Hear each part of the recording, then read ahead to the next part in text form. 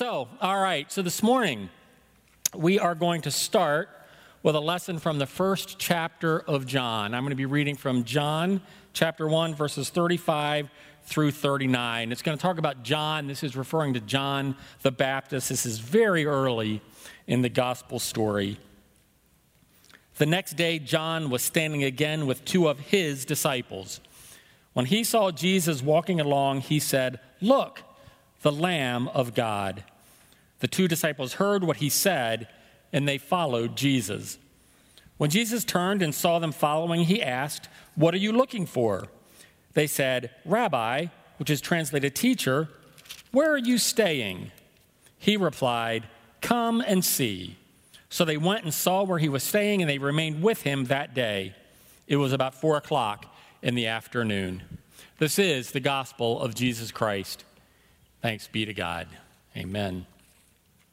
So back at the beginning of this month, on September 1st, I actually began my 23rd year leading one of the 6 different year-long Bible studies we have here at Live Word called Disciple. This goes all the way back to the time before we even were Living Word here, when we were still Ellisville UMC, back in Ellisville. And because there were actually 4 different years in that time spread, where I actually taught 2 different classes in the same year, I began the 26th disciple class I've ever led. I can't believe how quickly that time has gone by. And this is actually the 9th time that I've led the introductory disciple class, the class we call Disciple 1. And each time that I've led that class, in the very first class, we talk about how to read the Bible. How to read the Bible. And it might seem like that's a strange thing to talk about, but it's actually possible to read the Bible in a lot of different ways. Because you can read the Bible as if it's this really long novel, kind of like Lord of the Rings on steroids or something. You can read it as if it's a history book. You can read it as if it's an anthropological account of this ancient people and civilization and all about their religious beliefs and their rituals. There are parts of it that you can read as an anthology of these beautiful poems and a detailed prediction of future events in part of it, kind of like Nostradamus, or maybe even this very quaint collection of archaic laws and rituals and things that have no bearing on our lives today. And if you approach reading the Bible in any of those ways, you're pretty much going to find within its pages what you go in expecting to find. You really can read the Bible in those ways. But if you approach reading the Bible differently, if you approach reading the Bible as if God himself is speaking to you, actually speaking to you, personally to you, through those words, if you read the Bible anticipating God speaking to you through it, if you're open to hearing things from God that might actually challenge the beliefs that you're already bringing with you, then what you find in the Bible is going to be a book that truly, truly has the power to transform your life. So the reason that I'm actually beginning this message today by talking about how we should read the Bible is it was actually within that scripture lesson that I began with this morning. It was in that scripture lesson that I really think that for the very first time, I think that was the passage where I actually felt like I heard God speaking to me personally and directly. Now, that wasn't in a disciple class that I was leading. It was about 2 years before the first one of those that I did, but it was about halfway through the Disciple 1 class that I was taking, in which I was a student. And for whatever reason, as I was reading those words that we heard earlier, when Jesus asks these 2 disciples of John the Baptist, he asks them, "What are you looking for?" I felt like I had kind of been jolted out of the story that I'd been reading. You know how, at least for me, sometimes when I'm reading, it's like I'll get several sentences ahead and realize I've actually been my brain's been wandering and I don't even know what I've been reading for the past couple of minutes. I don't know if I was in that kind of a daze or something in that moment or whatever, but when I read those words, I snapped to attention. And I read it again and again, and I'm telling you, it was like those words lifted right off the page, and I felt like Jesus was literally asking me, Greg, what are you looking for? What are you looking for? Now, I didn't hear anything audible, nothing like that, but I had this very distinct impression that those words were meant for me personally. And I had to kind of stop reading and sit back and think about that question. And I kept hearing God saying to me, Greg, you're here, you're taking this Bible study, you're taking this disciple class, you're reading the Bible like you're supposed to. But what are you looking for? What are you looking for? Now, in the King James Version, if you have a different version of the Bible, you're following along. In it says, Jesus asked, what do you seek? And in the NIV, the New International Version, it actually says Jesus asked them, what do you want? But I don't think it really matters because ultimately it's the same question. And something I noticed that very first time as I was reading those words kind of again and again and reading that whole first part of John's gospel, and I noticed that these are the very first words that Jesus utters in the Gospel of John. The very first words Jesus says. What are you looking for? What are you looking for? And it occurred to me that, well, maybe, right? Maybe the reason those are the very first word Jesus utters in the gospel is because maybe that's the first question that Jesus asks anyone who's curious about him. What are you looking for? What are you seeking? What do you want? So in the story, right, Jesus, it says he's just walking along. He's kind of minding his own business, and he happens to notice that these two guys who've been disciples of John the Baptist, they're following him now. It's like they're tailing him, the way the story goes. And he just turns around, and he asks them that simple question. What are you looking for? So in the story, did you notice this? In the story, Jesus asked that direct question. What are you looking for? But they don't answer Jesus' question. They don't. They kind of evade what that question might really be getting at for them. And so they just ask Jesus, well, where are you staying? But it's interesting when we go along, just a verse or two later, they haven't told Jesus, they haven't answered his question, what are you looking for? But the story does tell us, it tells us, the reader, what these guys were looking for. Okay, and in the verses that come right after this morning's scripture reading, it tells us, it says, Andrew, Simon Peter's brother, was one of the two who heard what John had said and who had followed Jesus. And the first thing Andrew did was to find his brother Simon and tell him, we have found the Messiah, that is, the Christ. We found the Messiah. See, what Andrew and Simon Peter were looking for, like so many Jews in that time, what they were looking for was the Messiah. They were looking for this prophetic figure who was supposed to come and rule over Israel in a way that they hadn't experienced since the days of King David. That's what they were looking for. And Andrew he didn't tell Jesus this immediately, but what he was looking for was someone very specific. He was looking for the Messiah. And so when he went and found Peter, he told him, we found him. We found what we're looking for. And the story goes on. It tells us that the very next day, Jesus invited a different guy, a guy named Philip, to follow him too. And David talked a lot about Philip last week in his message. And the story says that Philip, like Andrew and Peter, was from the town of Bethsaida. Philip found Nathanael and told him, we have found the one Moses wrote about in the law, about whom the prophets also wrote. So Philip's also looking for something specific. He's looking for someone. He's looking for the fulfillment of these ancient promises that someday Israel would have a new great prophet. The book of Deuteronomy, Moses promised, someday you'll have a prophet like me. So he's looking for a prophet like Moses, a savior for Israel, and he told Nathanael, we found him. We found what I'm looking for. And even John the Baptist, right? John the Baptist is the guy, the man whose disciple these people were.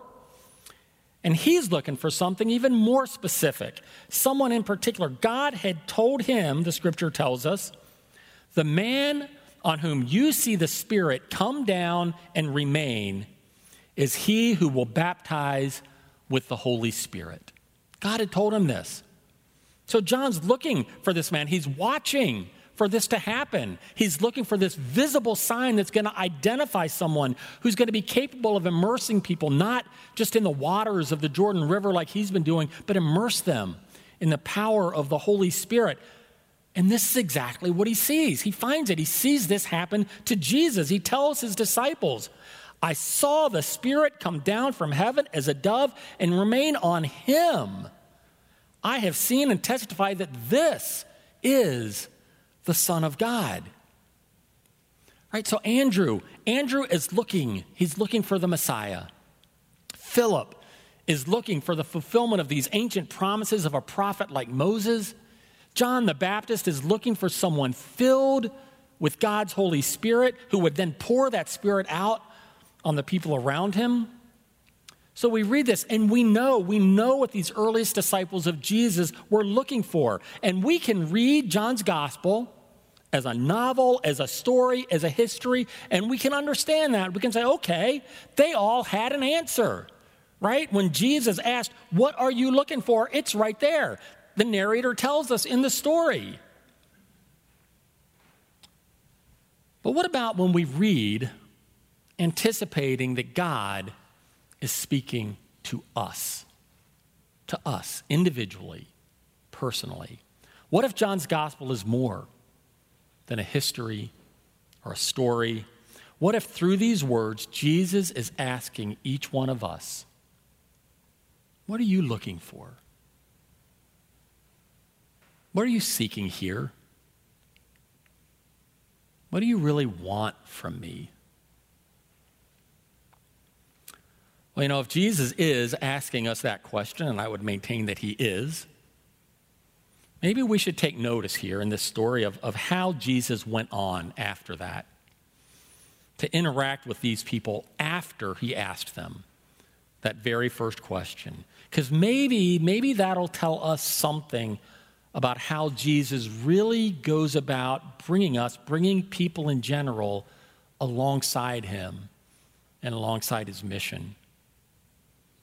And what you're going to find is if you can read it with those eyes, you're going to see Jesus didn't launch into some full-blown theological dissertation about who he was, about how exactly he was the absolute fulfillment of their expectations of a Messiah or of a prophet or of a spirit bearer. He didn't pull out a copy of his Torah and point out to them exactly which Old Testament passages are talking about him, which ones you can use to prove that he is the Messiah and not the latest pretender. He didn't get into some long discussion about the problem of evil, about what exactly does or does not constitute sin, about whether the universe was created in 7 literal days, or why the Bible doesn't talk about dinosaurs. He didn't do any of that.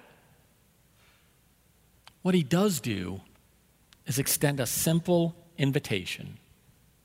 It's a simple invitation. Come and see. Come and see. I know you're looking for something. Everybody's looking for something. But just come and see.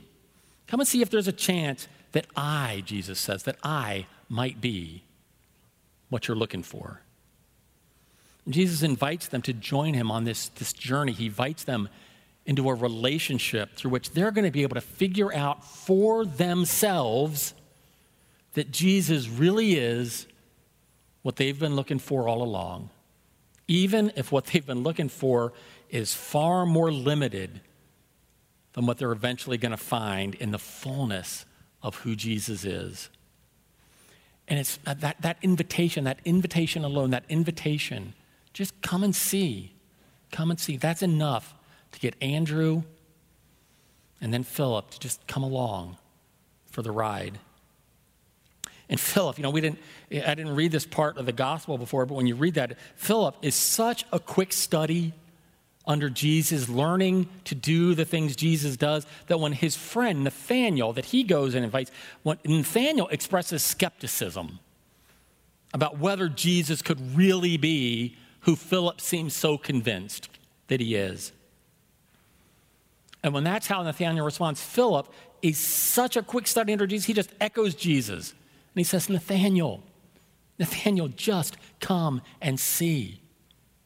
Just come and see. And folks, see, Nathanael, he actually had good reason. He had reason to be skeptical about Jesus being the Messiah because Jesus is from Nazareth. And in his words out of Scripture, nothing good ever came from Nazareth. He's saying, not interested. Not interested. But notice what Philip did. Philip, right? He didn't have to go into some big scriptural exposition about how, well, okay, Nathanael, you're right. The Old Testament doesn't say anything about connecting the Messiah with Nazareth, so I get why you're skeptical, right? He doesn't say, but it doesn't say he can't be from Nazareth. He doesn't go into all that.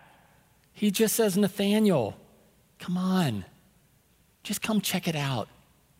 Just come and see. Folks, somewhere along the line, I think we've gotten this idea that we have to have all the answers about Jesus, about the incarnation, how does that work?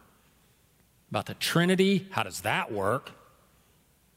About creation, about sin, about evil, about salvation. All those things we actually spent 7 months of this year talking about in our sermons. We think we need to have all that down before we can invite someone to just come and see. But we don't. We don't. We covered all those things earlier this year because they are important, because we should. We should be able to understand and to know the content of our Christian faith to the greatest extent where possible. But you don't have to have all that stuff down cold to invite someone to just come and see. Jesus never did that. Jesus never did that. He just asked people, what are you looking for? And then he invited them to come and see if they might find the answers they're looking for by witnessing his life, by witnessing the kinds of things he did, the way he prayed, the way he treated other people, his willingness to pour himself completely, to give himself completely into their lives, no matter what it cost him, and to witness the lives of people who are striving to learn from him, who are learning to live in community with him. Every single one of us, at some point in our lives, we took someone up on the offer to just come and see. Someone who invited us to come see for ourselves what a life of faith in Jesus Christ really looks like. Whether that was through a worship service, through a Bible study, a mission project, or maybe even just in the everyday stuff of family and friendship and a community that really does care deeply for each other's needs. But let's be honest. If we're going to invite people to come and see Jesus, to come see who Jesus is by participating in community with us, then it is vitally important, folks, vitally important that we actually reflect Jesus in the way we live our lives. If you ask people who've been part of the Christian faith but then left it, why they left, I guarantee you the answer that they're going to give you is going to be something that is completely opposite, diametrically opposed to who Jesus is. They're going to have been treated poorly, cut down, left out, snapped at, argued with, devalued, or worse yet, completely ignored. That was their church experience. Folks, when we do what Jesus asks us to do, when we invite people to just come and see, folks, we need to do our very best every minute of every day to make sure that who they see when they show up really is Jesus. And folks, this is just so important. It is so important because this invitation that Jesus makes to come and see it, it goes far deeper than it sounds at first on the surface. Yeah, I mean, it's true. Jesus does. He says, just come and see. Come and see what this community of faith is all about. Come and see what being a Christian is really like. But at the same time, he's issuing an invitation to everyone to hear this a little differently. An invitation to come and see. Come to me, Jesus says, and see. Maybe for the first time, see with eyes of faith. See things that you've been blinded to before. Come to me, Jesus says, and see. Really see who I really am. Not who you think I must be based on how people who claim my name act sometimes. Jesus says, come and see. Come and see that God really does speak to you through his word when you anticipate that. Come and see how the Bible really does reveal who God is, how much he loves you. Come and see what grace and forgiveness can really feel like. Come and see the world around you in a new way. Come and see the way John Newton, the author of Amazing Grace, wrote when he said, I once was blind, but now I see. Come and see, Jesus says, that I really am what you've been looking for all along, whether you realized it or not, and even whether you want me to be that or not.